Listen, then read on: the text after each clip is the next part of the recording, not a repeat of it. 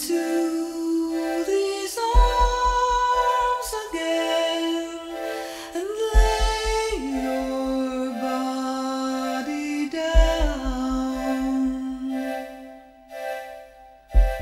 The rhythm of this trembling heart is beating like a drum.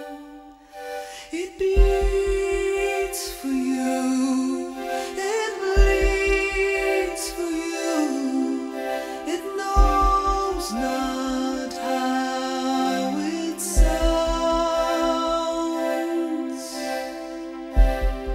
for it is the drum of drums, it is the song of songs. Once I had the rarest rose that ever deigned to bloom. Cruel winter chilled the bud and stole my flower too soon. Loneliness, hopelessness, to search the ends of time. For there is in all the world no greater love than mine.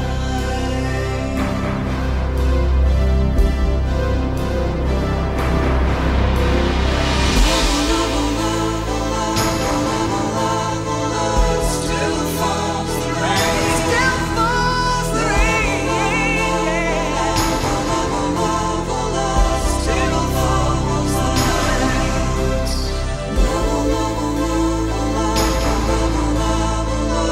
Live on forever, live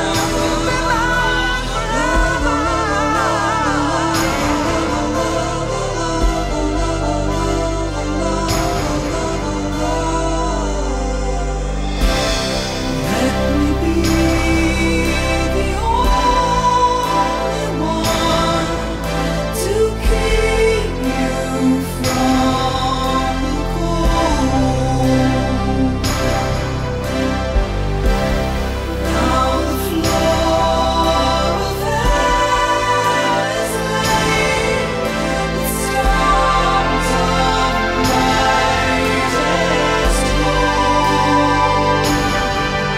They shine for you, they shine for you, they burn for all to see. Come into these arms again and set this spirit free.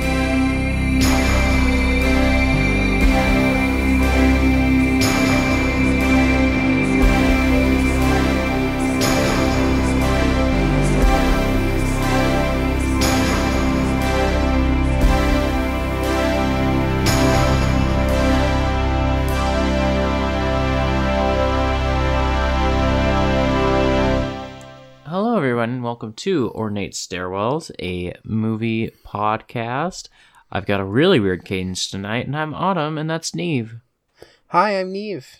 This is also, a weird cadence. What's going on here? I don't know. I don't know what's going on with either of the way we're speaking.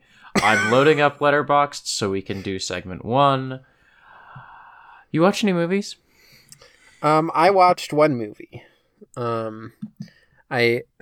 I was planning to watch more, and then I played Tales of Arise instead. And also I've been reading a lot of Independent People by Haldor Laxness. But I did watch Mage in a Uniform, finally, because I kept saying that I was going to watch that. You have kind of already asserted this was your decision. I want everyone to know I was not the one who said let's do the Japanese movie. You have already asserted that we should do Funeral Parade of Roses in the slot where I was debating between the two. So that's already in there. We're doing Funeral Parade of Roses. Mädchen in Uniform was also very good. It's maybe slightly less of a stairwells movie. Just like in terms of what that means compared to Funeral Parade of Roses. Mm-hmm. But I'm sure I'll bring it at some point, so I'm not going to go into a ton of detail other than Lem's here joining me. Yeah, it's very gay. It's incredibly gay for just like watching a movie from 1931. There's just like entire scenes where the point of it is like the girls all hanging out and being like, look what this girl can do, and then she like takes a deep breath and it makes her like blouse burst open. Yeah, it's just a bunch of girls in like a boarding school, and it's kind of incredible how like basically all of them are gay. But the main thing is, so a lot of girls have a crush on this teacher, and then the main character girl, one of the things I'm sure we talk about more if we did it, but is I think the movie kind of does stuff that makes it feel like they're doing like, oh, this is kind of like a fantasy or dream shot, or they're like elevating how she might be perceiving interactions. So sometimes it's actually unclear how reciprocal like her love for her teacher is.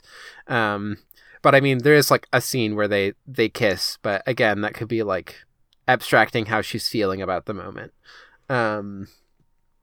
But yeah, and then basically kind of culminates in like almost this moral, like it feels very moralizing in the way that like 1931 movies can be, except the moral is like, hey, if you're a homophobe, like that actually extremely hurts people who are just like trying to express love. What the fuck's wrong with you?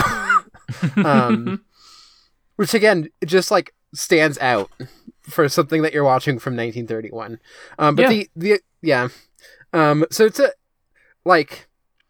it's the kind of movie where I'm sure if you made a movie that had this exact same plot right now, people would be like, oh, like tragic lesbians or whatever. And this is like so problematic, a girl and her teacher, but I just watched it. I was like, no, this is actually a pretty good like movie about this stuff. I mean, it's a little messy, but like it's 1931. Jesus Christ. But yeah, the big thing here, rating stairwells.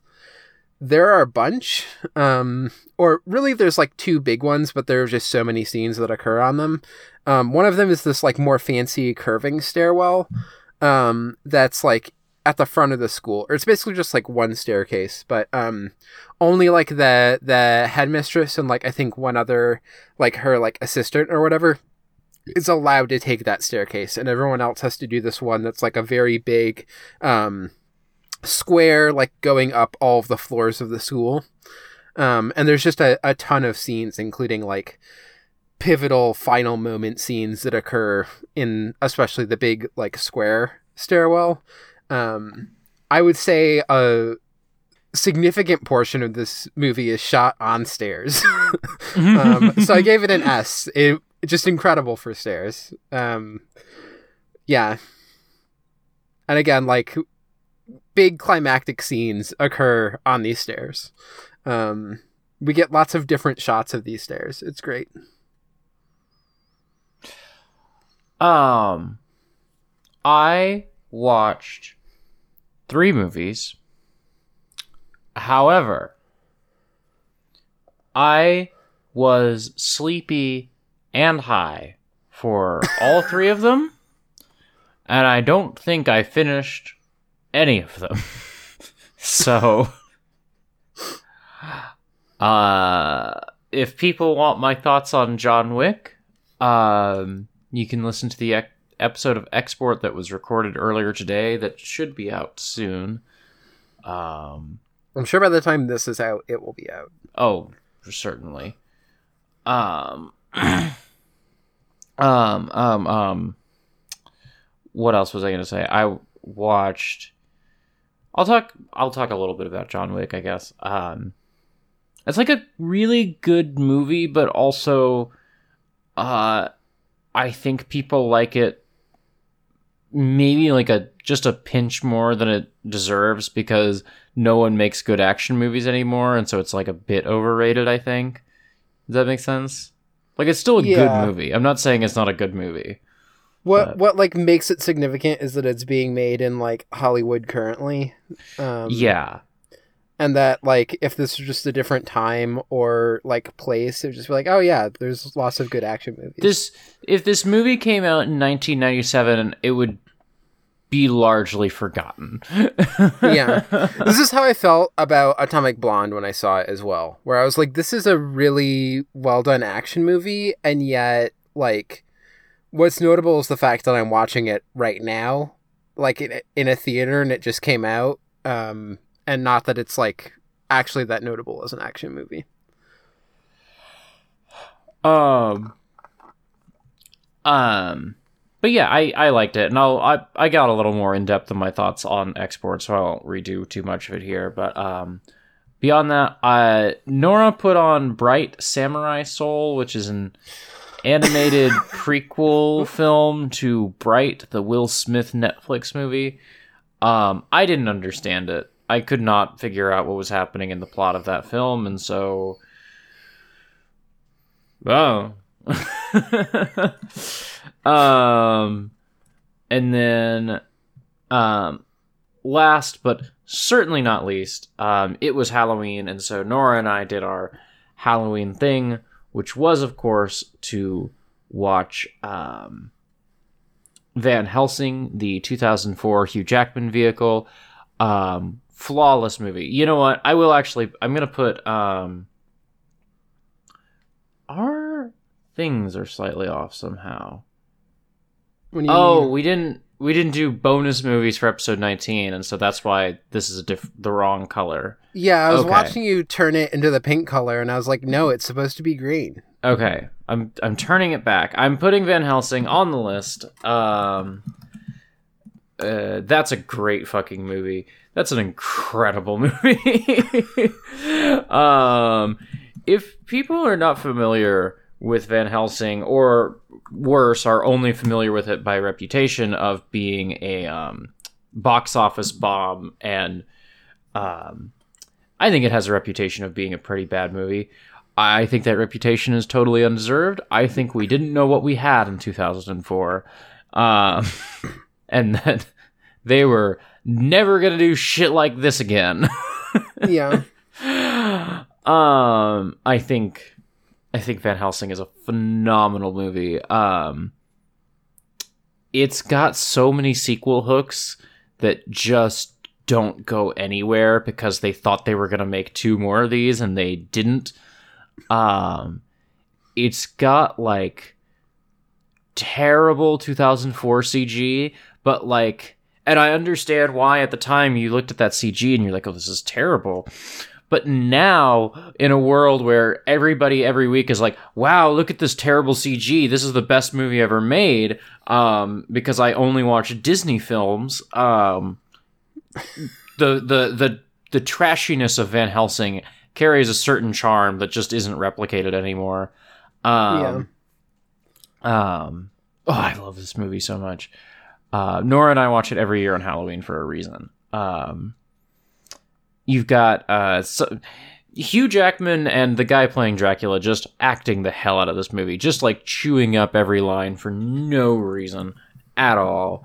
And I gave it a S on the stairwell scale because while I was sleepy and high and couldn't tell you any specific stairwells in this movie, I know that there are like 80 of them, and I know that they're all wonderful. I guess the specific one I'll shout out is that in one scene, Dracula is pissed off, and so he's like ranting and pacing, and he just paces directly up a wall. He just walks 90 degrees into the air. That's not a stairwell, but it is a stairwell when you think about it. Yeah.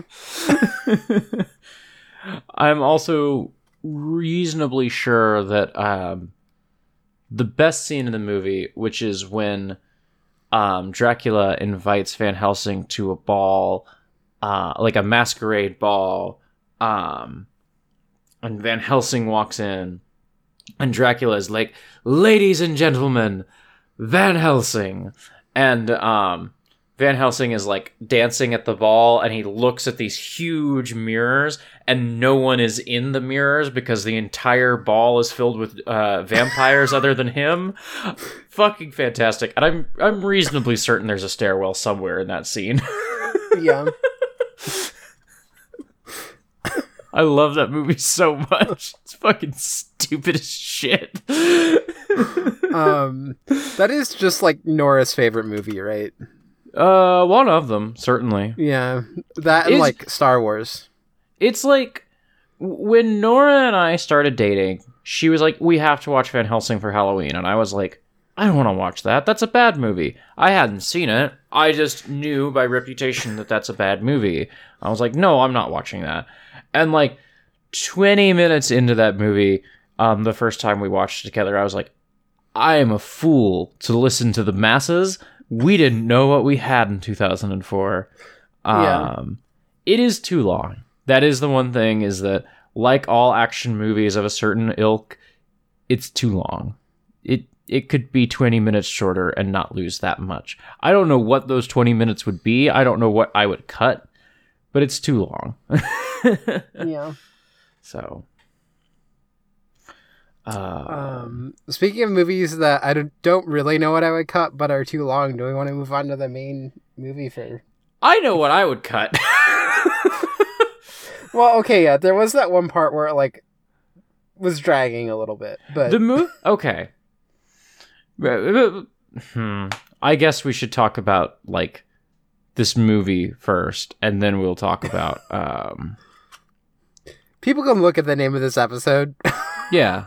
So we were talking about 1992's Bram Stoker's Dracula, directed by Francis Ford Coppola, starring literally everybody. Anybody who had a career in 1992, and a few people who didn't, is in this movie. And also just very obviously that person, right? Yes. Like, even Gary Oldman, like, in all of the old makeup, is still just really obviously Gary Oldman just hamming it up.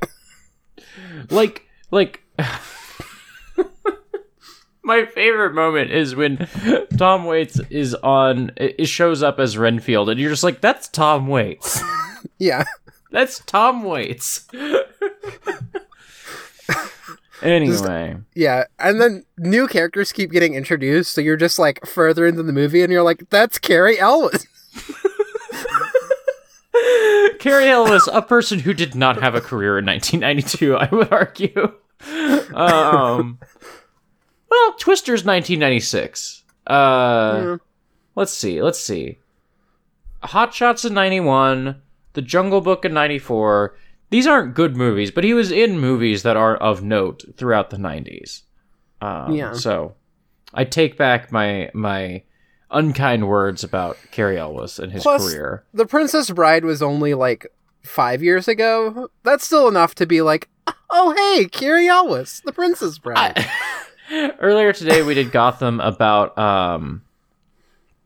Beware the Grey Ghost, which is an episode about, like, you know, about being Adam West in 1992, essentially. Yeah.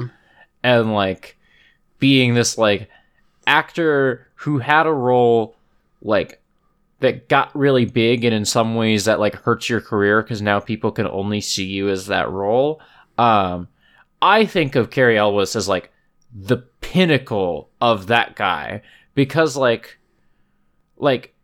he is so much just the guy from The Princess Bride that I cannot see him in anything else without just being like, that's the guy from The Princess Bride. Yeah. He was also Robin Hood in Robin Hood Men in Tights, and you're maybe too young to remember this, but that was, like, a huge movie at the time. All my Oh, what's his name? I have Mel Mel Gibson Brooks. and Mel Blanc. Thank you. Okay, I was getting all the wrong Mels. Yeah, I'm more or less too young to like really know about any like how Mel Brooks movies like were perceived before home video, because like all of my Mel Brooks knowledge is like, well, yeah, you just rented Spaceballs like constantly because Spaceballs was funny. And so to me, I think of Spaceballs as a huge hit. I don't know if that's true. I think of what's the other one that I really like? Blazing Saddles as like, I think of Blazing Saddles as his biggest movie. I don't know that that's true. I just know that when I was 20 years old, that's the one that everybody knew every line to. I was just laughing because of the idea of like how Mel Brooks was perceived before home video. And we extremely had home video back when like Robin Hood Men in Tights came out. Okay, well, fuck you. I'm just saying. I watched Spaceballs on VHS. Okay. We didn't have DVD yet, but we had VHS. I think of VHS as like a 90s thing, even though I know that's objectively not true. Like, Yeah. I know that is not true. I just think of it as the 90s. I mean, So. that's like the heyday of it, but VHS was like in the 80s as well. Yeah. But also Robin Hood Men in Tights is 93. That's fully VHS. Is it really? I didn't realize that. I would have guessed like 88. I would have guessed like immediately after Princess Bride. I'm trying to think if there's like any major Mel Brooks that I would think about after. I guess the other like Mel Brooks movie that I think about, like I think about Blazing Saddles and I think about Young Frankenstein as being like his biggest movies. Once again, don't know if that's true. Blazing Saddles and Young Frankenstein came out in the same year? Yeah. Fuck off. Go to hell. So I guess he had two other movies. Well, he didn't direct the 2005, The Producers. He did the 67 one, but I guess he was a writer and producer on The Producers. But I guess the last movie it looks like he directed was Dracula, Dead and Loving It. Really? Oh, I saw this as a kid. It has Leslie Nielsen. Yeah, I'm Dracula. I've seen clips of Dead and Loving It. I Which- feel like Robin Hood Men in Tights is like the last big one that like feels significant to me. I haven't seen Men in Tights, but like I know certain lines from it. I know like, you know, certain bits from it. Right, that's the first movie that Dave Chappelle's in. Weird. We are so far afield of talking about Bram Stoker's Dracula. This all feel I was trying to get us back there with Dracula, Dead and Loving It. Okay. I feel it's necessary to like give some light context for like when Dracula, Bram Stoker's Dracula is coming out in Francis Ford Coppola's career, because I think giving this context kind of explains why this movie is the way that it is. Yeah. So Francis Ford Coppola, very famous director for many reasons. Most famous for like his 70s, The Godfather, The Conversation, The Godfather Part 2, Apocalypse Now. Like those 4 movies he directs throughout the 70s, and other things that he worked on. He's like the biggest director in the world. Like all the box office success, all the critical acclaim, like literally everything you could ever want. And then Apocalypse Now, it's like, okay, huge success, both critically and commercially. Very expensive movie. Very difficult movie.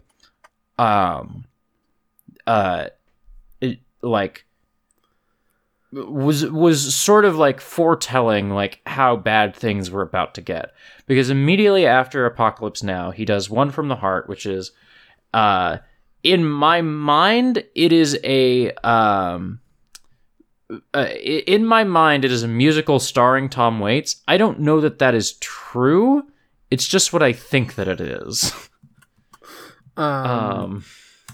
Yeah. Oh, it's just that the music is done by Tom Waits. Okay. Yeah. One from the Heart is one of the most famous like box office bombs in Hollywood history. It was a fantastically expensive movie. They spent everything on this movie. It didn't make a fucking dime. Yeah. And Coppola subsequently spends like basically the next 10 years of his career trying to dig out of the hole that he dug for himself with One from the Heart, because that movie was such a huge bomb. Starts to get out of it with The Godfather Part 3 in 1990, which is just a cash grab and is a pretty mid movie, both commercially and critically, but like starts to get him out of this hole. And the idea with this movie, Dracula, the follow-up to The Godfather Part 3, was we're going to shoot this all on sound stages. We're going to have a lot of star power, so it'll be a big hit, but we're not going to spend any money on this. It's all going to be on sound stages. But Francis Ford Coppola cannot help being himself and makes the most expensive soundstage movie you could possibly make, where he's getting like painters, like real ass painters, to like storyboard every single shot. Not every scene, every single shot in this movie has to be meticulously like frame by frame storyboarded to perfection.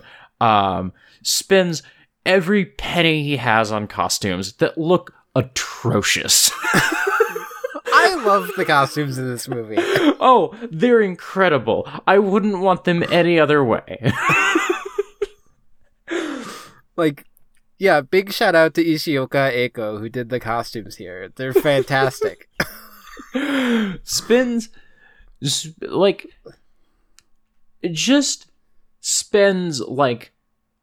a lot of time and a lot of money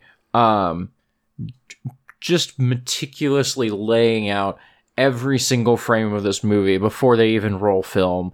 And, you know, that's all pre-production. Francis Ford Coppola production is famously always over budget. Yeah. And he just makes an absolutely ridiculous movie. I am most familiar with this movie as just being like the butt of many internet jokes, as people are like, oh, look at this like silly, ridiculous thing. And it is just the most Stairwells movie we've watched so far. It is simply the most Stairwells movie that could possibly exist. Yeah. This is like, what I find so bizarre about this movie as well is there's a certain amount to which like Hollywood has been moving past Coppola, as you've laid out here, and he's like trying to do what would be this like very big blockbuster. Mm-hmm. Vampire movies are big in the 90s. This is definitely a time where you can just like list actors on a poster. Certainly, you know, Winona Ryder and Gary Oldman and Anthony Hopkins. Like, you can just put those names on a poster and somebody's gonna, you know, people are just gonna be like, well, I'll go see that, sure, whatever. You know. Yeah. And I actually don't know exactly how much of a success this was at the time. Let me quick check like box office stuff. Yeah, opened with a November record of 30,521,679. It was the 9th highest grossing film of the year worldwide. Okay. Yeah. And yeah. It set an opening weekend record in the United Kingdom of 4 million, which beat the record previously set by Batman Returns. So like, yeah, this was the success. But also this movie and Batman Returns are kind of a piece in my head, actually. Go on. Sorry. Yeah. And so some of it is like, it feels of this time. Again, like there are parts of this that do, not entirely, but like to some degree, evoke the stuff that like Tim Burton is doing. And I don't just say that because of Winona Ryder. There's like there's a certain expressionist quality to this, which kind of makes sense drawing from like vampire stuff. But there's like a extreme level of artifice in this movie. And this is one of the things that I find most fascinating about it and most enjoyable is that I feel like there's almost a mode here that is something that like what a lot of Disney movies are going for now. But instead of it being this just extremely over budget, like, you know, pouring so much money into costumes and into like building these lavish soundstage sets and everything, they do it all in CG, and they don't do it with like this meticulous attention to detail that is happening here. And so it's so lifeless compared to this. Yes. But like both of them are operating in this like realm of highly controlled artificiality. This is just doing it well, and like in ways that are fun to see because there's just, you know, wild special effects happening. Yeah, that's the thing, is that like modern like CG movies have this have the same sort of like artificiality that this movie has, but where so many like modern blockbusters try to obfuscate that, try to make the CG blend in with the stuff that is real, the very small number of things that actually are real. You know, it tries to blend that and obfuscate the unreality, whereas like, you know, Coppola is, you know, New Hollywood, is steeped in like French New Wave, is like, you know, pulling on like 1931 Dracula, is pulling on like Herzog Nosferatu, is pulling on like Murnau Nosferatu, is pulling on like, you know, just everything from all throughout like cinematic history to like build an artificiality that is like purposeful, like you know, Dracula is like a wizard in this fucking movie. Like he's performing magic, and the way that he performs magic is through the medium of film itself, where like you'll get a shot of like Lucy laying in her bed, and then you'll see like composited onto that shot just Gary Oldman's eyes, and like Dracula is using the medium of film, this composite shot, to like affect change in Lucy and make her horny. you know? It's even stuff of like German expressionist like Dracula stuff is going to have shadows, and sometimes it'll be like painted shadows on the wall, or they will just really play up the shadow of like as someone walks up or down a staircase or whatever. And this is like, well, no, it's 92 now, and I'm Francis Ford Coppola, so we need a separate person dressed in the exact same, like, same build and dressed in the exact same, like, costume and makeup, you know, like, hairdo or whatever as Gary Oldman, and we're gonna have his shadow being projected so that the shadow is doing things differently than Gary Oldman. And it's incredible. It's just great. Every time there's the shot of like him reaching and then his shadow makes the thing fall and everything. It's just like, I love it. I love it all. It's so good. The other thing here, just to put this out here, that makes this so much better than like anything that Disney would do right now, is this movie fucks really hard. This movie is so horny. Disney would never let a movie be this fucking horny. It's not Disney. It's no movie studio makes porn the way that this movie is. It's like the most softcore thing ever, but like this movie is 2 hours long, almost on the dot. It's 2:07, but the last 7 minutes are credits because this is a stupid expensive movie. This movie has 7 minutes of credits in 1992 without CGI.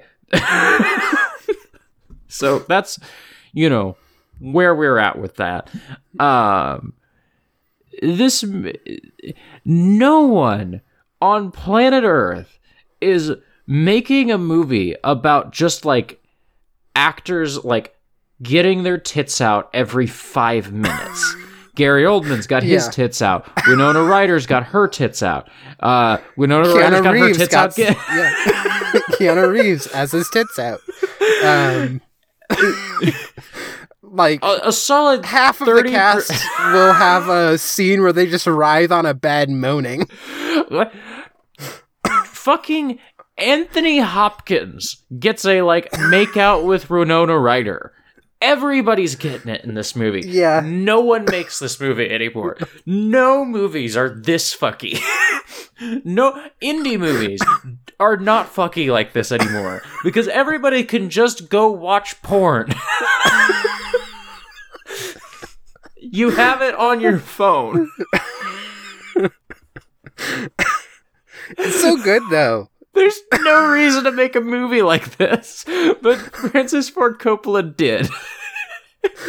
I love that this movie can both put Gary Oldman in that weird old man makeup and be this fucky at the same time.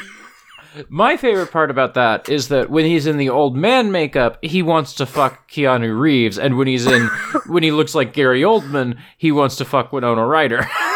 Yeah.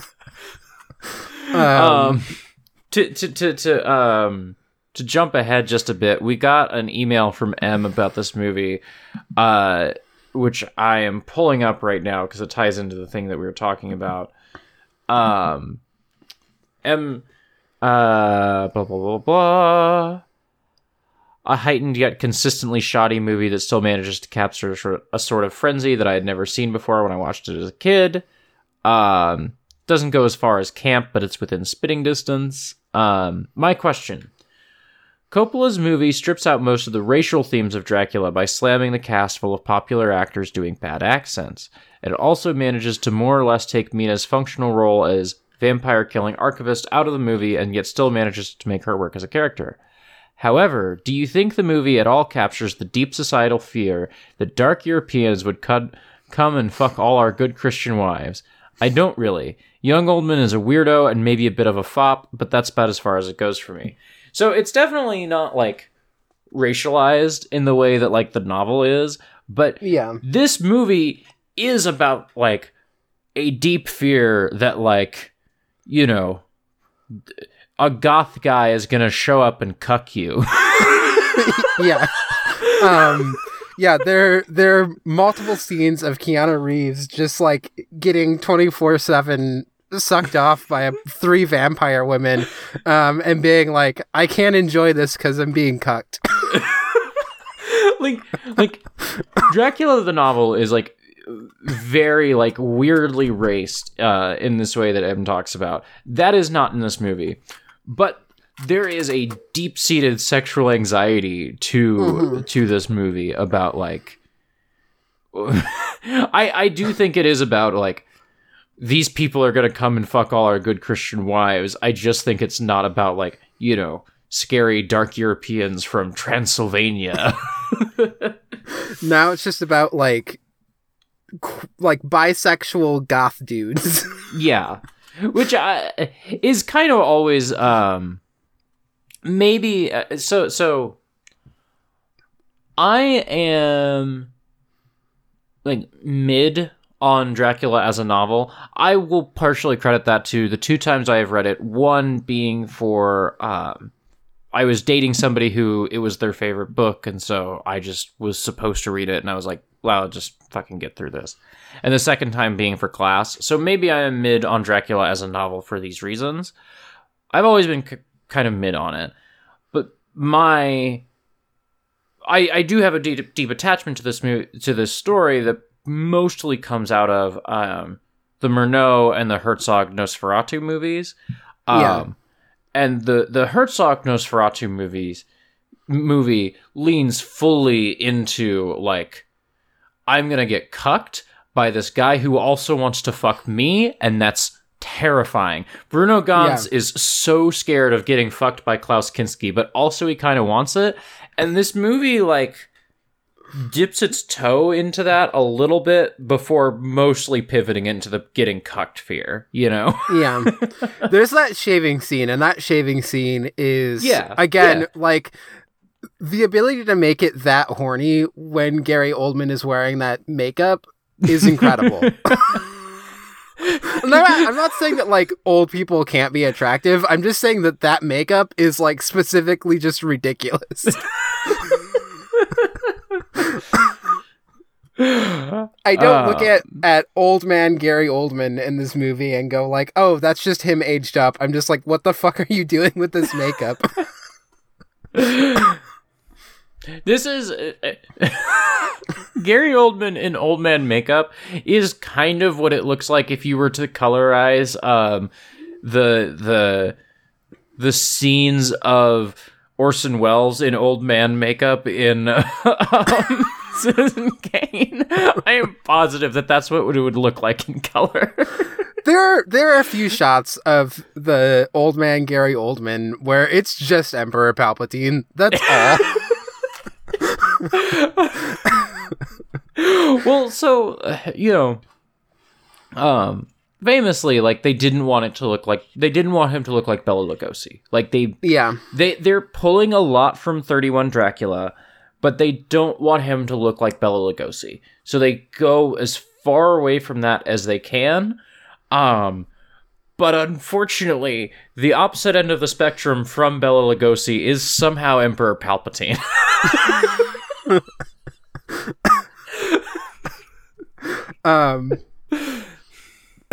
I like how I'm just, not that I don't know what Bela Lugosi looks like, but as we're talking about him, I just want to see my man again. And so I was Googling it, and it's just like, you want to listen to Bela Lugosi's Dead, right? I'm like, no, that's later when the podcast is over. God, I love our boy Bela Lugosi. Yeah, you know what I was thinking about over Halloween? I don't know that I've seen 31 Dracula in like 5 or 6 years. I need to revisit it. It's been a while. It's been a while. I also need to double check because I know Spanish Dracula was on Criterion Channel for October. I should make sure it's still there, because if it's not, I'm very sad, because I haven't seen Spanish Dracula in an exceptionally long time. Since you're talking about Spanish Dracula, I'll explain what I mean by Spanish Dracula in case people don't know, because this movie is not impossible, but hard to come by in the US, and certainly not like a thing that is like known sometimes. That in the days, during the production of 1931 Dracula, during, the 9 to 5 normal working hours, they were shooting Dracula, Bela Lugosi, you know it, you love it. And at night, a different cast and crew came in and shot the same film, more or less, but in Spanish. And this is if you know, like, this is a beloved version of the movie. I other than missing Bela Lugosi, I prefer Spanish Dracula to 31 Dracula, but there is, there is a gravity to Bela Lugosi that you just cannot match. And it was on Criterion at least for the month of October, and I should see if it's still there. Anyway. So, a somewhat related thing in terms of there's another version of Dracula. This is just a fun little fact that I find just extremely fascinating. I was like following this when stuff about it was starting to like break. So when Dracula was first published, like literally just a couple years later, a translation was published in Iceland under the name Makt Myrkrana, which means the power of darkness. And for a really long time, like what I'm about to say was unknown. So the Icelandic translation was in 1897. In 2014, scholars discovered that the Icelandic translation is actually a different book. And so essentially, they're still trying to figure out exactly how this happened, because it does seem like there was some involvement from Bram Stoker, and so they wonder if like he was actually working with the person who wrote the Icelandic language version, and that it was like a weird collaborative, like early versions of the novel, things like that. I don't know if there's been an English like translation, like translating the Icelandic version back into English, but I guess there have been like later translations into Icelandic of Dracula, or like people have read like, oh, here's the English one and then the Icelandic one. And most people say that the Icelandic one is actually better. It's better paced and is also way, way fuckier. Apparently it's just incredibly horny. I'm gonna read this from the Wikipedia, because Makt Myrkrana does have its own Wikipedia, which is great. In 2014, Dutch scholar Hans Cornel de Roos first noticed the Icelandic version of Dracula was not in fact a translation. In 2017, de Roos translated Makt Myrkrana into English under the title Powers of Darkness, the lost version of Dracula. So this... I'll have to find this and read it. Yeah.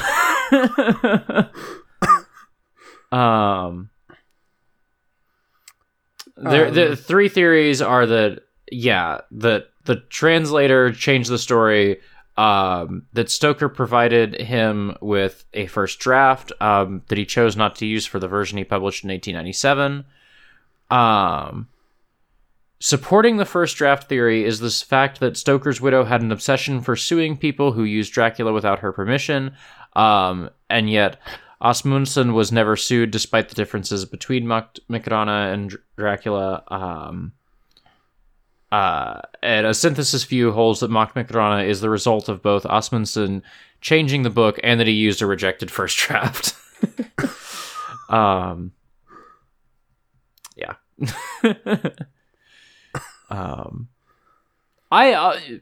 Random little thing. I love the ways that like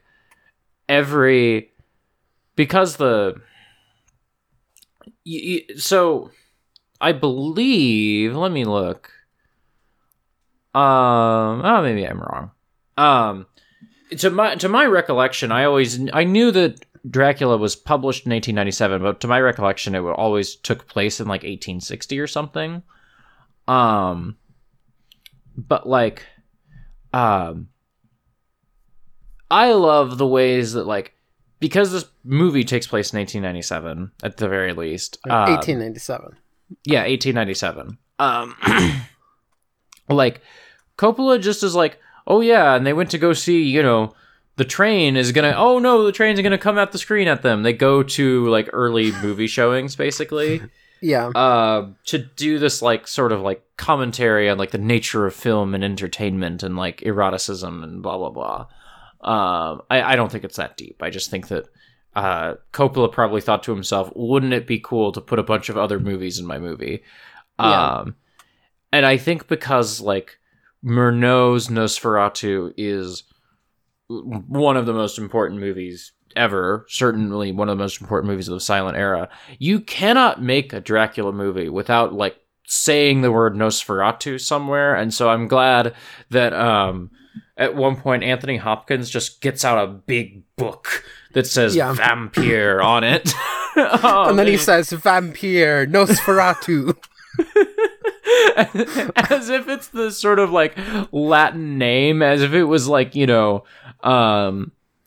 fucking, what's like the Latin, like the genus and species name of like vampires is like Nosferatu vampire. Great. Also, every time Anthony Hopkins says "yeah" in this movie is good. Yeah. I also love the part where he says "wind" 3 times, and the first time he goes "vind," and then he goes "wind," and then he goes "wind." My favorite part, my favorite bad accent in this movie is not Keanu Reeves saying Budapest or what is it? Budapest. That's not my favorite part. My favorite part is that he does it a second time. Yeah. He does it twice. He says Budapest, which makes me think that Keanu Reeves thinks that that's how you say that place. And then he said it, nobody corrected him, and then he said it again, and then still nobody corrected him.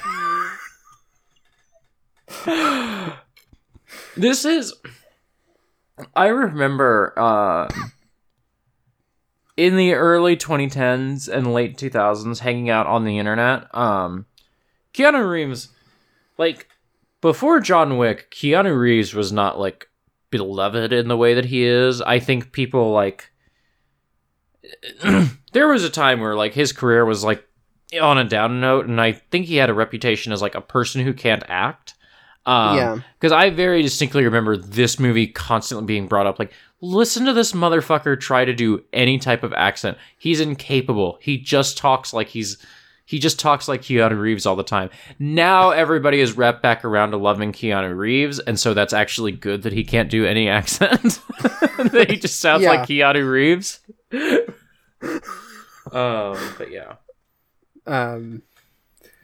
Yeah, it was there was definitely, like, even when The Matrix came out, which was, like, you know, a movie that people were like, oh, this is really good Keanu Reeves. It was specifically because they're like, well, yeah, what he can do is be like Bill and Ted and just say, whoa, which is what you need for, like, The Matrix, right? Mm-hmm. Like, you just need someone who's just, like, surprised all the time and confused about what's going on. Yeah, people like him in The Matrix, but it's not because of his, like, deep acting chops. Mm-hmm. I love him in this movie, though. He's so good. He's incredible. Yeah, I guess I never said, I don't know if this is, you know, I'm talked about seeing it as a kid. I also saw this when I was very little. Mm-hmm. Again, too young to be watching an R-rated movie, which I believe this is, but just no control over my media diet at that point. I was the youngest of 5. And it made, like, so this is, like, my exposure to vampires as I watched this movie. Definitely made an impression on me about how horny vampires are. Mm-hmm. In a way that, like, a lot of other stuff, a lot of especially big movies, I feel like don't go to, like, quite the lengths that this movie does to just be like, no, like, they are supposed to be, like, scary, sexy things. Because don't get me wrong, I love, like, Nosferatu, but, like, that motherfucker is not hot at all. I think of, like, Herzog Nosferatu as an incredibly fucky movie. I was talking about the Murnau one. Yeah. Yeah. I don't know, like, that movie... 79 Nosferatu is not operating on the level that this movie is, of just, like, total sexual paranoia and also eroticism. I just had one more thought about Keanu, briefly, which is that I knew he was famous in the 90s. I knew that, like, objectively in my head, that he was, like, very famous in the 90s. 1991, he does Point Break, Bogus Journey, and My Own Private Idaho. And then in 92, he does Dracula. I did not maybe realize that, like, in 1992, you could just say, Keanu Reeves is in this movie, and literally everybody in the country, someone's gonna like one of those three movies. Yeah. You know? I did not realize that in 1992, Keanu Reeves is a huge box office draw. Because I think of him as the dorky man going through like a huge career renaissance now. Yeah. No, he was big when this movie came out. Yeah. Like I feel like everybody who's like anyone who you would recognize in this movie. Yeah. Was honestly like, you know, at a potential height of their career, I will say. Maybe not the only one, but like, you know. Anthony Hopkins is at the height of his career, certainly. Yes. Anthony Hopkins has had some other peaks, but 1992, he's not getting any more famous than he was in 1992. Yeah. You know, for Winona Ryder, like Beetlejuice was 88, Edward Scissorhands was 90, like This is like appealing to a different crowd, but definitely a crowd that you want to get watching your Dracula movie. Right? So I know that Stranger Things, like when Stranger Things hit, it felt like everybody's like, "Oh, is Winona Ryder going to get like a career revival?" And it feels like that didn't happen, and I'm deeply upset about this. Yeah. I want Winona Ryder to have a like career revival on the level that Keanu Reeves has had. I don't care about the shoplifting. I don't care. I've never in my life cared about shoplifting. She's too rich and famous to be shoplifting. But yeah, I still can't don't stress fucking this care. enough. I don't give a shit.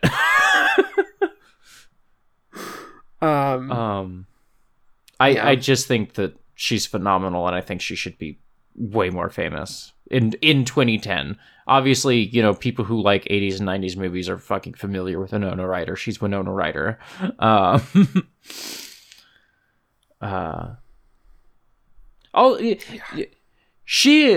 It's only 4 years, so like it makes sense. She looks identical to how she looks in Beetlejuice in a way that's very funny. It like you could tell me that these two movies were shooting simultaneously, and I'd be like, okay, yeah, sure. Yeah. Because she does look like she walked from one set to the next and just did a makeup change. Or not a makeup change, a costume change. She's like, no, we're good. I'm good. Yeah. Sometimes the makeup change if she's supposed to be a little bit more normal, but especially later on, it's just like, no, same makeup. Yeah. Yeah, this... Okay. Two things. One, this movie's fucking great. I love this movie a lot. Two, the last 30 minutes of it drag the fuck on. I mean, it ends strong. I like the ending a lot.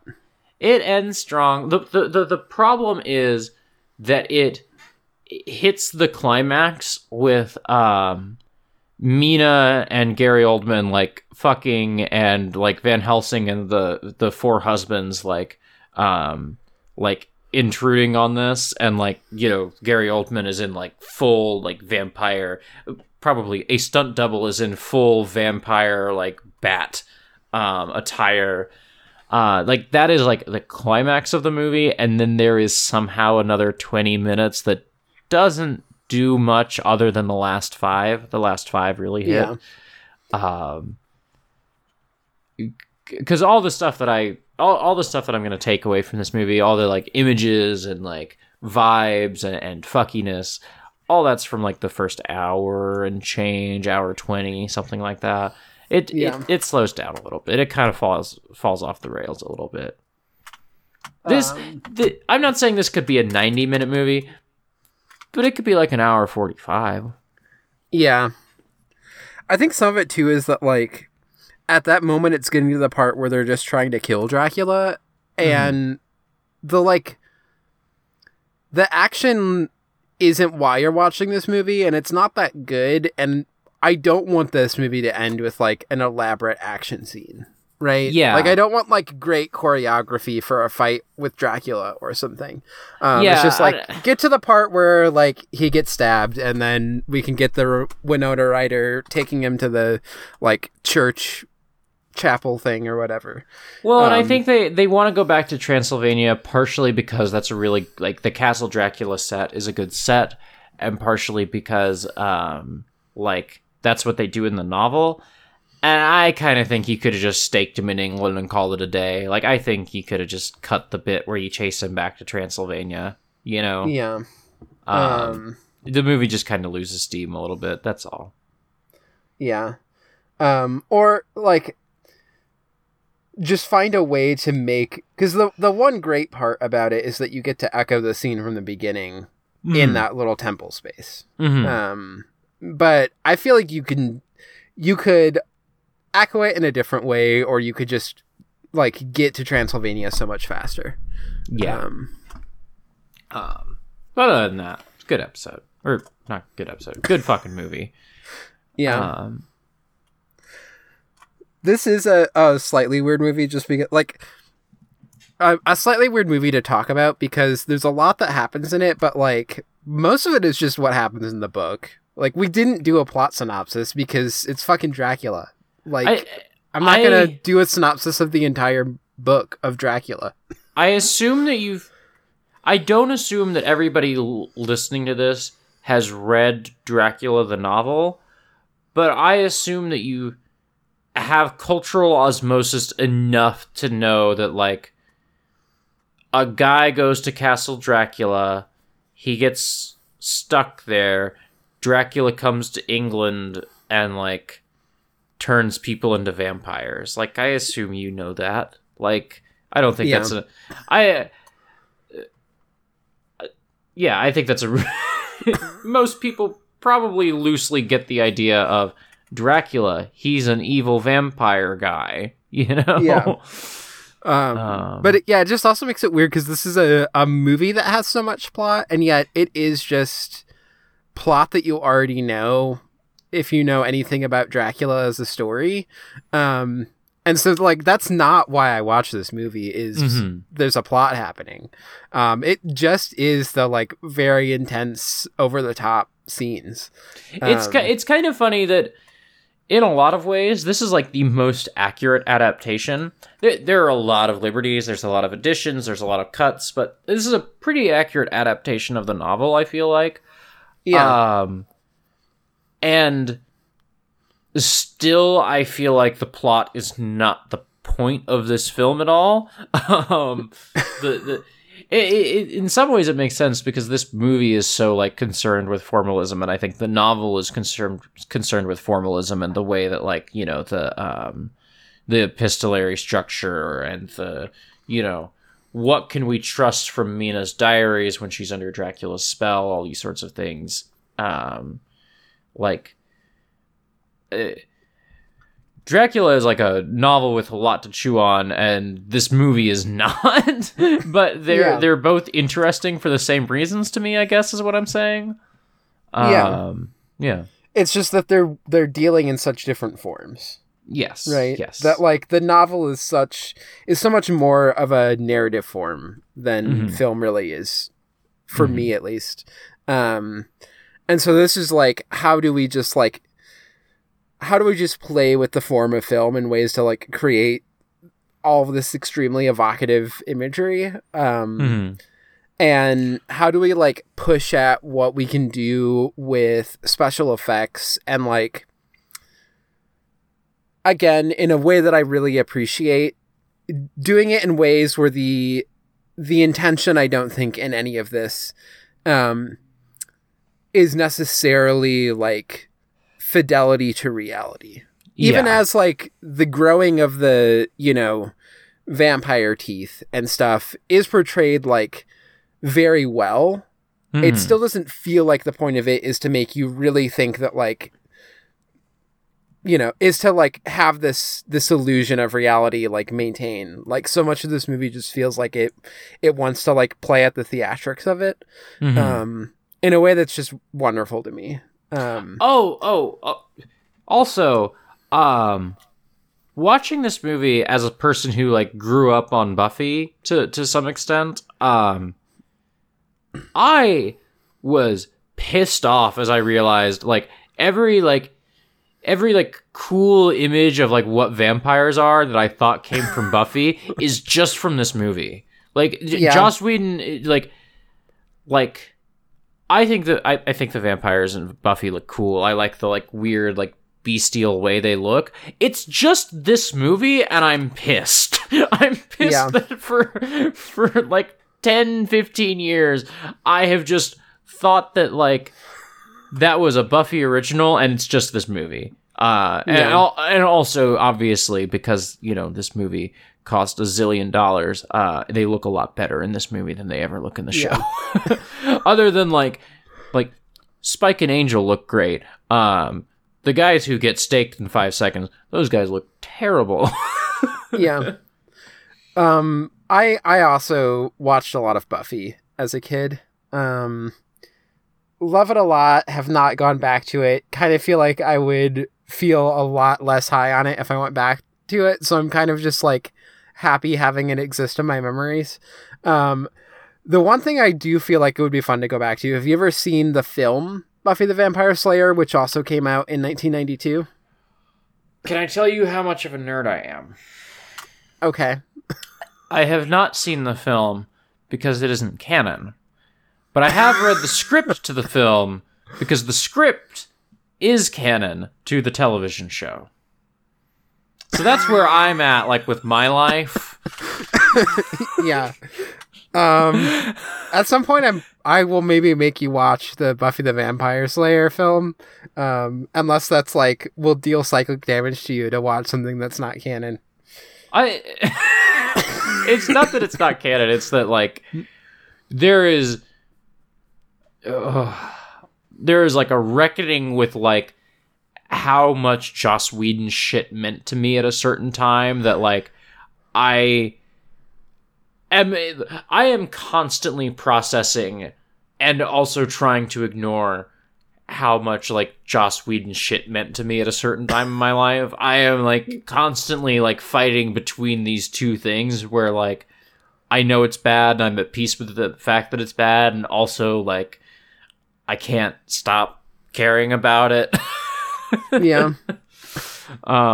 If I was gonna do a Max Fun show, like if Export Audio was gonna get bought by Max Fun or Radio Lab or NPR or whatever, Buffy Rewatch Podcast top of the list, no question. That's like we'd make money off that. I don't have it in me to do it, like I don't. But like if there's a number, you could write a check and it would happen. Patreon, you can. If you subscribe to the Patreon, there is no Patreon number that's gonna make that happen. Don't get your fucking hopes up. But like, if I was getting a salary, that would happen, I guess. So yeah.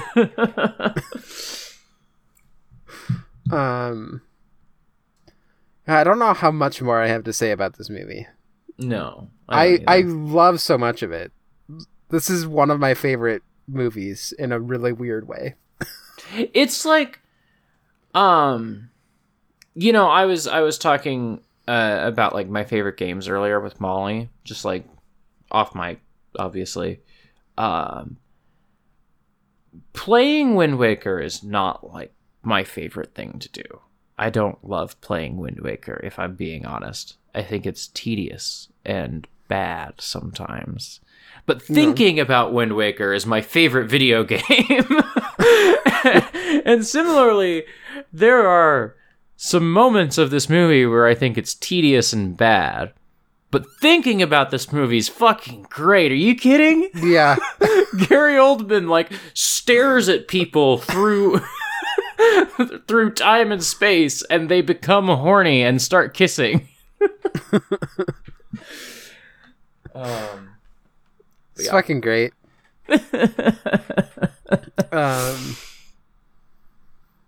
Yeah. It was nice revisiting this, honestly. Yeah. Just as one of my favorite horror movies that I have not seen in a while.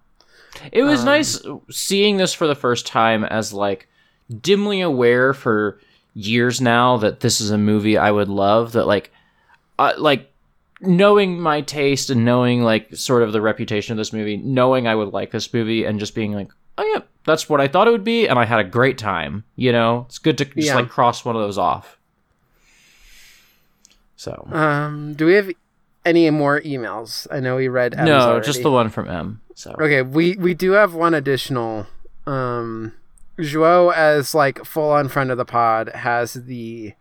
If you follow me on my locked Twitter, you now have, like, anyone who is listening to this and follows me on locked Twitter, you can send me emails just through the DMs there. That's fine. So Joao sent an email over Twitter. Mm-hmm. So there's two questions here. The first one is, which classic creature would you like to see become part of Dracula 3000 cinematic universe? So I am not familiar with Dracula 3000 really. So I'm gonna brush up real quick. But yeah, I'm if also you have an not... answer, if you have an answer, go. If you don't have an answer, I can like vamp a bit about Van Helsing for a moment. You've vamp about Van Helsing. I kind of have an answer, but I also want to look a little bit into Dracula 3000. So, Van Helsing, the 2004 film, is supposed to, like, launch... It was supposed to be, like, the first run at the Dark Universe, you know, the Universal Monster, like, cinematic universe. And it's so funny, because it's a movie in 2004, and nobody... You're starting to see the formulation of that. You're starting to see, like... The Spider-Man trilogy and the Harry Potter movies are, like, partway through, and the Lord of the Rings just happened. But people, like, it's not, like, formalized in the way that, like, Iron Man hits, and now we know how to make these, basically, you know? Yeah. And so Van Helsing is such a funny movie because it has a zillion of these sequel hooks, but also Van Helsing is a movie that, like, they wheel out. In that movie, you've got werewolves, Frankensteins, Draculas, like Van Helsing himself. Jekyll and Hyde is killed off in the first scene. Like, you did all the big ones. You didn't, like, you didn't save yourself any, you didn't, like, keep a Thanos in your back pocket, you know? What are you gonna do next? Fucking the creature from the Black Lagoon? The Mummy, I guess? They didn't save anything. Yeah. To make that movie in a very funny way. But I do love the creature from the Black Lagoon. Yeah. And the Invisible Man. Both of those are great dudes who I would love to show up. I think the Invisible Man in Dracula 3000 would be pretty funny. Yeah. My brain was originally going to the creature from the Black Lagoon just because...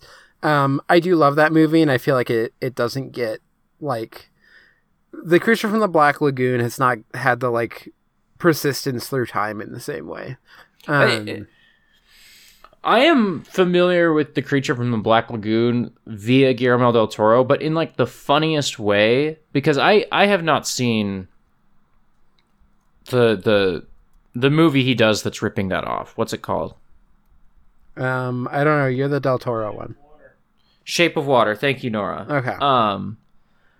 I have not seen that movie, but in the run up to Crimson Peak, Guillermo del Toro was very active on Twitter, and most days was just logging on and tweeting like, you know, it's a really favorite book of mine. It's this obscure vampire novel from 1886, actually, and blah blah blah. And I remember him tweeting just like once a week, like, you know, it's a great movie, The Creature from the Black Lagoon. This is like, you know, before The Shape of Water is announced, before any sort of production or pre-production is happening on that movie, to my knowledge. This is just like, he's doing the press cycle for Crimson Peak, and he just can't stop tweeting about how much he loves The Creature from the Black Lagoon. So I went and watched that movie. That movie's great. Yeah. I would love that guy in Dracula 3000, because I think you could just do, like, space alien who can swim through the void of outer space and just wants to be welcomed into your spaceships. That'd be fantastic.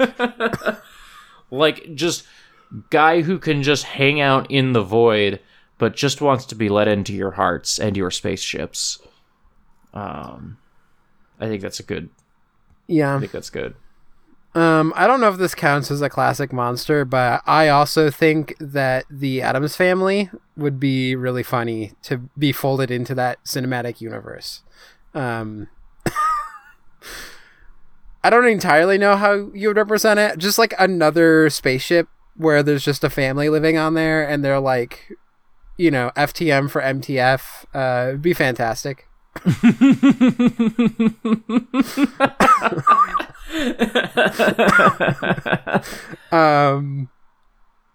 The second question here is, please create your own ex-director's why famous monster. And then Joao says Hideaki Anno's Carmilla. Again, just continuing to want to torment us by making me have to think about Hideaki Anno some more.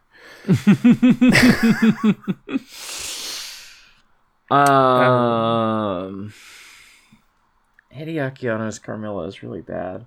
Doesn't even make sense. That's not even like a story that I think he has any interest in. Like, it's just coming up with the worst idea just to get a reaction, and I don't really want to. Yeah. I don't want to give Joao like.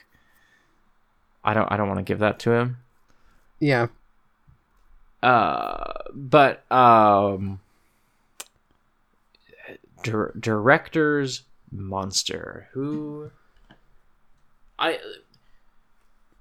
Guillermo del Toro's The Invisible Man or Guillermo del Toro's Frankenstein. I feel like that's cheating. I don't want to do that.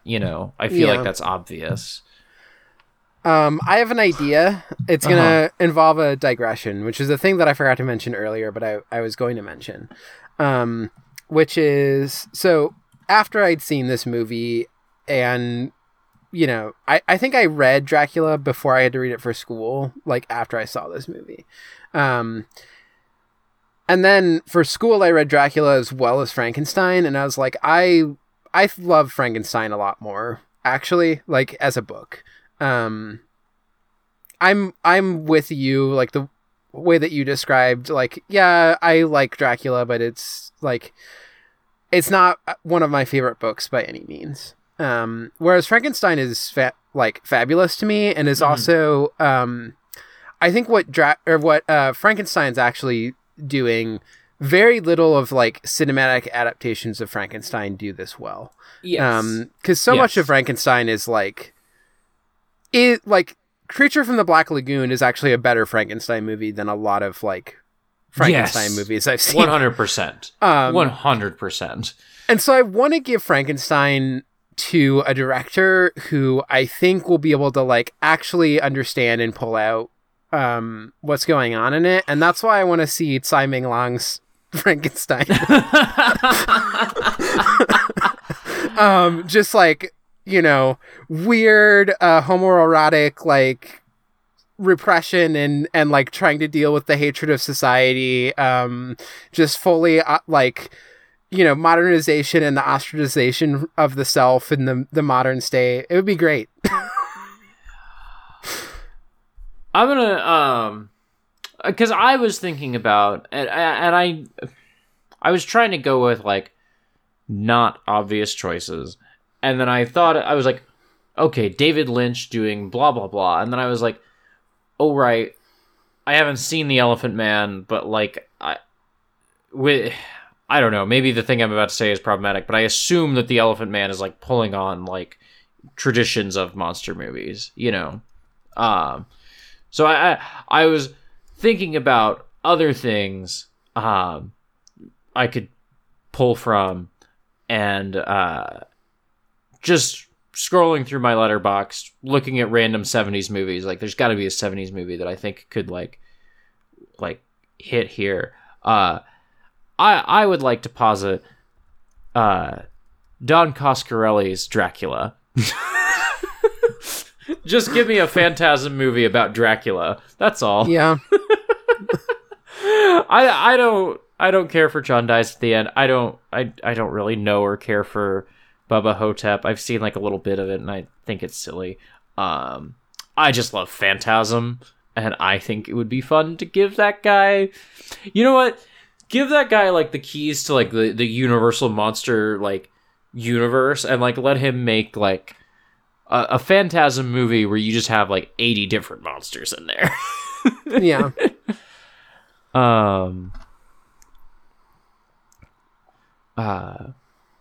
So yeah. That's it for emails? People think had that's so it. long to write in emails. Well, we didn't do.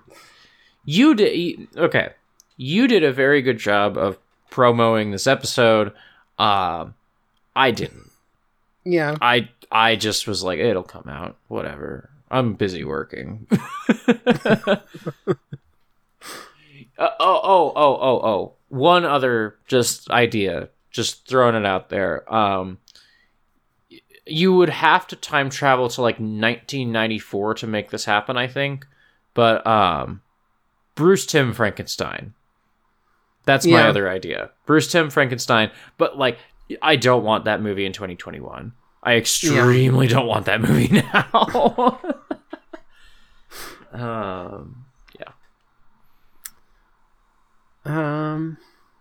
Yeah, if other people want to write in to future episodes, they can write into exportaudiopodcast at gmail.com. I started doing the other thing. URL. If you go to exportaud.io/stairwell quality, you can look at what movies we're going to be watching next. Next time we're going to be watching Dragon Inn, a 67 classic of like, what's the word I'm looking for? It's martial arts movies, but there's like a specific subgenre of it that I'm not recalling to my mind right now. I know this term, and it's like just slipping out of my brain right now. Wuxia. Yeah, I don't know if I'm pronouncing that right, but yeah. Yeah. So, yeah, by King Hu, who's like so I forget if this is the first movie that he did after going from Hong Kong to Taiwan. But yeah, he kind of was working in Hong Kong, and then I think Dragon Inn may have been the first one. It was right around this time that he left. Yeah, so 1965, he left the Shaw Brothers studio, where he had completed Come Drink With Me, and then came and started work on Dragon Inn.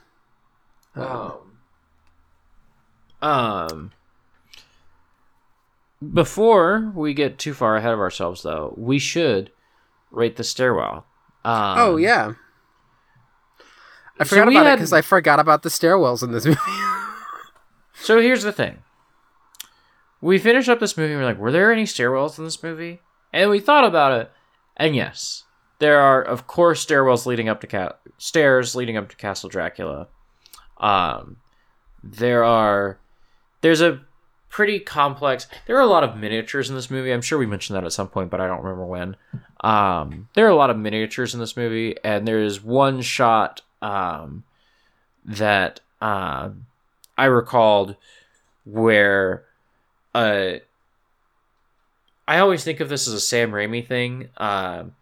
There's like a camera that like zooms up this like miniature set of Lucy's estate and then zooms back down in much the same way that like in the Evil Dead movies, like there's a camera that like sort of zooms through the forest to like represent the evil, basically. And then after that, like the camera comes back down the stairs and it's sort of inviting Lucy, like, come out into your weird hedge maze where you make out with women. And Lucy's like puts on her, most intoxicating red dress, or red, not even a dress, like a night veil. Like I said, nightgown. Nightgown. Yeah. Thank you. Anyway. And she's like coming down and she's like, you see the hedge maze and the stairwell. These are both good stairwells. One, we didn't remember them. Yeah. And two, you are competing with the Bela Lugosi Dracula movie and the Murnau Nosferatu, which have like the two most iconic stairwells in movies. I feel like if you're making a Dracula movie and you can't really bring it with the stairwells, like I gotta dock you points for that. I'm sorry, yeah, Francis. Like, if I had to think about what are the stairwells in this movie, I should not ever be thinking that in a Dracula movie. I should know the stairwells in my heart and soul. So, yeah, I feel like an F is too harsh, but like maybe a D-. I could even go up to a D because they are like perfectly fine stairwells, but I my gut went to D-. So yeah, if this wasn't a Dracula movie, I would give it a C- maybe, but yeah, if it wasn't a Dracula movie, and then also like this kind of feels bad to say because I'm like docking it for doing so much else, but like this movie is so extra in so many other ways that it's just like you really could have, right? There could have been like elaborate handrails on like marble steps and all these sorts of things, but they just didn't go there. So yeah, D-. D-. Love this movie. Great. Once again, a reminder that the quality of Stairwell is in no way a reflection of the quality of the movie. We gave The Hunger a B. This movie is unquestionably better than The Hunger. No. Yeah. I love The Hunger. I love The Hunger. I started this podcast with The Hunger for a fucking reason.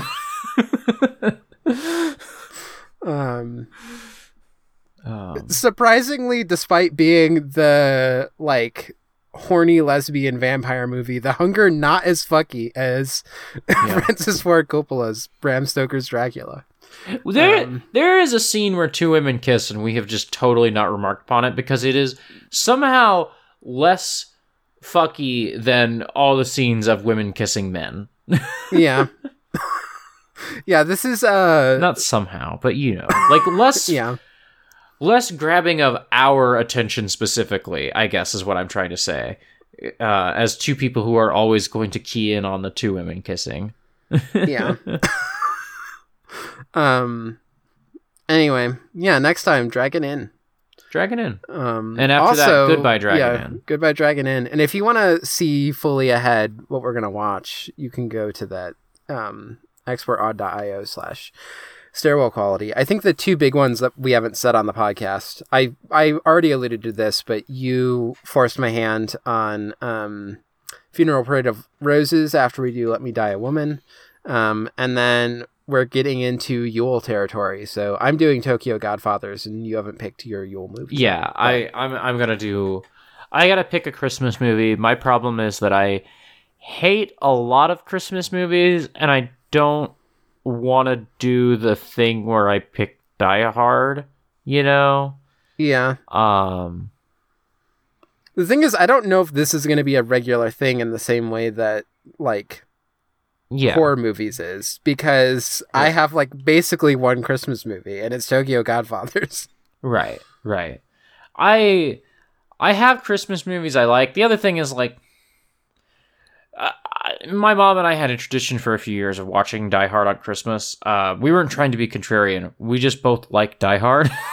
Yeah. I don't know. We're not going to watch Die Hard. You've seen Die Hard, or you haven't seen Die Hard because you're a weirdo. I don't know. Like, I don't need to tell you Die Hard's good. I don't need to tell you that, like, Christmas Vacation is funny. Like, I gotta find something that I could podcast about and don't hate. The other thing is that I hate a lot of Christmas movies, which is funny because I'm a hardcore Christmas person. So yeah, we both really like the season. Yes, not the films. Yeah, generally. but not the movies. So except Tokyo Godfathers, I love that movie. Yeah, I watch it every Christmas. The other thing is, the Christmas traditions that Nora and I have are the Star Wars Holiday Special, which we'll be doing a different podcast about, and Star Wars 1977, which is just a movie that we watch on Christmas Day while eating food. Like, I'm not going to podcast about that. That's just Yeah. Nora and I hang out and watch Star Wars every Christmas. Yeah, Emily and I are also probably not on Christmas Day. We usually don't do it Christmas Day, but like in the 12 Days of Yule, we usually watch the full trilogy, like original trilogy. So that'll probably happen, but also I've already talked about those on the podcast. I'm not going to like, I don't think we're doing a Star Wars like episode of this podcast. And if we do, it's probably not going to be as a Christmas episode. Yeah. There's no Star Wars movie I think we could cover here. The only thing that's within our wheelhouse, I feel like, is 77, and I feel like people know what we think about Star Wars. Yeah. I've talked about a lot of Star Wars movies on this podcast. You can go listen to them. You can go to the spreadsheet and see what episodes I talk about them on. It's all there. It's all there. Revenge of the Sith is a great movie. Yeah. Where can we find you online? People can find me at FoxMomNia on Twitter. You can also follow me at Garfred Aloud and watch me read Garfield aloud into a camera when, like, there aren't illnesses going through my apartment. That's usually the main thing that prevents it from happening. You can find me on Twitter at @Tumble_coffee, all the podcasts at exportodd.io. Nora and I are moving soon to Chicago, which we're very excited about. It has been a real drain on my bank account. So if you want to hit us up at the Patreon, please do that. $1 a month gets you access to everything early. $5 a month in theory gets you a bonus podcast that we have not been able to do because my job has been hell on earth. But we have a lot of people who are pledging more than $1 despite not getting like many bonuses from that lately, and I really appreciate all of you. You all like just mean the world to me. That it's not just like the content, but like just wanting to help us out that like drives that, and I really appreciate it. Yeah. You just DM'd me. Yeah. I'll mention this too. So Hot Singles is a podcast where Regs and I review albums. I am taking a bit of a hiatus from that podcast because of the move and because I've been working these hell weeks and because I just haven't had it like I haven't been in like a music mood. I needed to like recharge the engines on like that part of my brain a little bit. Yeah. But you and I were just chatting about Christmas/Yule music, and we both just had two like very personal like albums for the season that we were like wanted to talk to each other about a little bit, and we were just like, oh well, we could just do an episode of Hot Singles about that. So on December 1st, which is like, you know, just over a month away, or just under a month away as this drops, like it's a little ways out, but I'll just announce it now. Like, we're gonna be doing a Hot Singles about Songs for Christmas by Sufjan Stevens and The Bells of Dublin by the Chieftains. So Yeah. look out for that. If you subscribe to this podcast, if you subscribe to the Patreon, you'll get that early, just like every other episode of Hot Singles. So, and it'll be in the same feed that you're listening to this in. So yeah. Yeah. I think that's it. I think that's everything. I'm fucking sleepy, so I'm gonna say the outro. Okokoro is real. Okokoro is real. You know, our music is really apropos this time. I'm glad we watched the Dracula movie, so Bela Lugosi is dead. Makes sense. We didn't talk about, because it doesn't play in the movie, there is an absolutely absurd, like, 90s power ballad that just plays at the end of the end credits of this movie that was apparently, like, a big hit in 1992. Yeah. I didn't know that. It's probably what I'm going to open this with. Yeah, oh, great, you edit this. I just wanted to mention, like, we need to put that in the episode because it's a ridiculous song. Yeah. Anyway, Okokoro is real. Okokoro is real.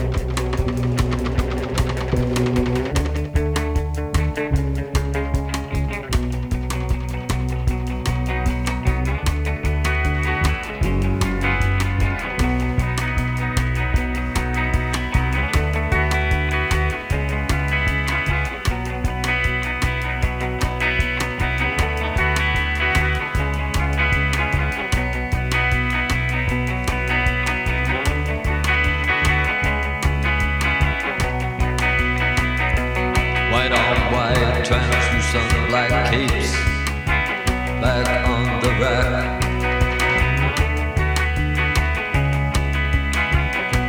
Bela Lugos is dead. The bats have left the bell tower. The victims have been bled. Red velvet lines. The black box. Bela Lugos is dead.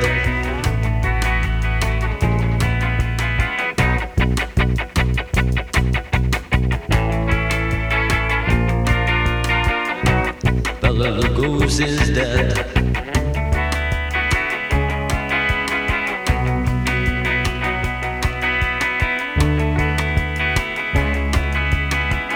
Undead, undead, undead.